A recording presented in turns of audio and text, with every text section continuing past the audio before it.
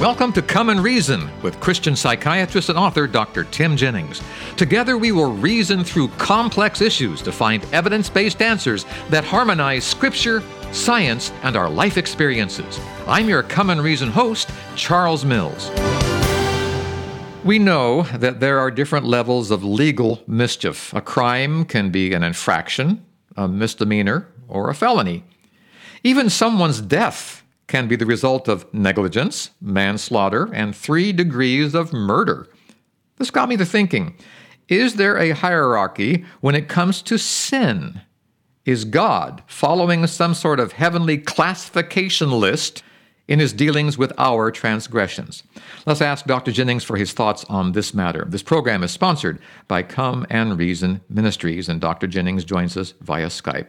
Well, my friend, can my sins be better or worse than your sins, and who decides?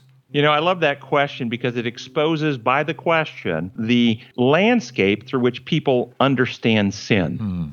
And so the first question to ask is, what do we understand sin to be? Before we can answer the question about degrees of sin, you described crimes. What do we understand sin to be? And sadly, many people believe sin is crime. They describe it as crime. And a certain level of maturity, see it that way. I remember several years ago, I went to a high school, Christian high school, and I passed out some 3x5 cards, and I asked the students to write down the answer to the question, what is sin? What is sin? And the answers that I got were quite interesting. High school students, Christian high school students, doing something morally wrong, or an act contrary to God. Anything evil or unjust. Something that brings us down. Here's one, bad stuff. Okay. A bad thing that Satan discovered and brought upon us. Not following the 10 Commandments. Something to be forgiven. And then there were 2 answers that stood apart from all the rest. But most of the answers were very much along the line I just described. But there were 2 answers that stood apart. And one answer, sin, was the absence of love. And the other was being selfish, the opposite of God's character. Now, the majority of answers were going down the trail that you started our show on. And that is behavior. Sin is deeds, doing bad stuff, breaking rules. The other 2, though, was sin is a condition of heart or mind. Now, those are 2 different things. Now let's look at how see if Jesus gave us some insight and see if we can't drill down to figure out what is the litmus test to tell the real difference here. But Jesus said in Matthew 5, you say if you commit adultery, bad act, you commit sin. But I say if you lust in your heart. You say if you commit murder, bad act, you commit sin. But I say if you hate in your heart. So Jesus is exposing that they think sins are about the stuff you do. But Jesus is saying sin is actually not about the stuff you do. Sin is about the condition of the heart that leads to doing stuff. And so he teaches another place, from the abundance of the heart the mouth speaks. The good man brings forth good out of the good stored up in him, and the evil man brings forth evil of the evil stored up in him. In other words, the deeds or behaviors are merely manifestations of the condition of the heart. And it's the condition of the heart that is really the problem. So with that in mind, there's 2 ways to understand sin, and that is, which law lens are you looking through? Do you see God's law as the creator who builds reality, whose laws are the laws upon which reality are built, laws of health, laws of physics, but also the moral laws? That's how reality runs. Or do you see God running his universe no different than Caesar runs Rome or a government runs its human government? Make up rules and then police breaches in the rules and punish rule breakers. If that's how you see God's law, then you see sin as crime, as rule breaking, as behavioral. But if you see God's law as designer, then you see the behaviors as symptoms, as Jesus was describing, of sickness of heart, of a condition of being out of harmony with love, of how God built things, of selfishness. And therefore, the symptoms would be like somebody with pneumonia, with fever, cough, and chill. We don't ignore them, but we realize just giving cough suppressants to stop coughs or aspirin for fever does not actually treat the problem, that we need to treat the underlying condition, and then the symptoms get better. That's the real gospel message, that Through Jesus Christ, we can have a new heart and right spirit. We can be reborn. We can have the law written in the heart, and then the behaviors change. But the traditional way of teaching about sin and the categories of sin is behavioral, and therefore people want legal adjustment. They want a payment made. They want some legal pardon made. They want some adjustment in a record book, and they remain just as corrupt and sick as the legalistic God believers who crucified Christ. And so, are there degrees of sin? Yes, there are. And we can unpack those in a second. But you will discover they fall into the two camps. Under the human law lens, the degrees of sin are always graded based on how much injury they cause other people. They're external sins. Murder, intentional, is worse than accidental involuntary manslaughter that you described, which is worse than assault, which is worse than slander. So we grade them based on the severity of damage to others. In the biblical way, though, as we understand reality, as we understand God's design, sin always damages the sinner first and others second. And so the worst sins in God's sight would be more like an occult malignancy. And so you think about two types of sickness. Somebody with bad acne that looks really bad, and we've seen that scarring acne that people can have on their face, versus an occult cancer, a cancer that is not yet seen, growing slowly in the body until it spreads through the body, and then by the time it's discovered, it's too late. Now, which one of those is more serious? Well, obviously, the occult malignancy is much more serious, but which one gets treated first? Which one does the community say, that person's got a problem and we should take care of it? Well, it's the bad acne.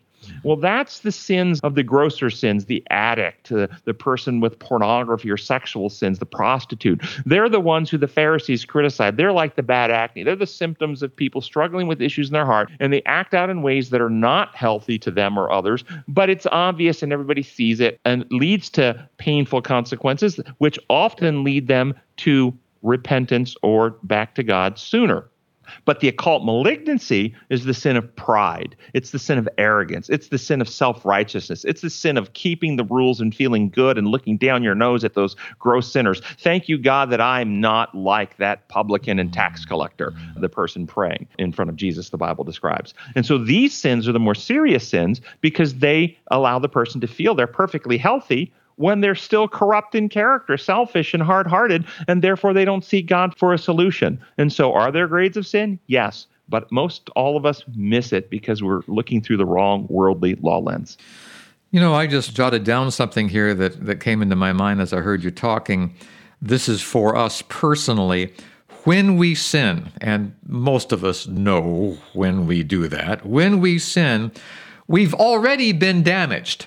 I hear you saying that sin is the result of damage that has already happened in our heart. There's something wrong with us, and that sin is a symptom of something wrong. Am I right in saying that? You're right, but it doesn't stop there. We were born in sin, conceived in iniquity. So a better way to understand it would be HIV-infected man and an HIV-infected woman get together and have a child born HIV-infected. What did the child do wrong? Nothing. The Bible says in Psalm 51, we're born in sin, conceived in iniquity. We were born with a condition we didn't choose. Now, that HIV-infected baby didn't do anything wrong, but still has a condition that without remedy will result in symptoms and eventual death. We are born with fear and selfishness in our heart rather than love and trust. And without treatment, without God's remedy, we will grow up and act in ways that are self-centered and exploitive of others to protect ourselves because we're afraid of not getting ours or exploitation unless we act sinfully. But it's all driven by the condition with which we're born, and these are symptoms of the condition. If that HIV-infected child grows up and there's a free remedy offered, and the child as an adult refuses that remedy, while it wasn't their fault they have the condition, it's their fault they refuse the remedy, and they get worse and worse. So we aren't cast off by God, and we aren't condemned, if you will, for having the condition of sinfulness or even committing sins. It's inevitable we'll have sins in our life if we have a condition that leads to those behaviors, which we all do. Without remedy, without Christ, it's inevitable. We have those. Those symptoms are what alert us that something is wrong. What we're cast off for is rejecting the remedy of Jesus Christ that gives us a new heart and a right spirit to love God and others more than self, so we can live a life free of the control, not the free of the temptation, free of the control of fear and selfishness. Wow, I'm imagining in my mind here that, I was born in sin. I'm going to sin because I'm a sinner.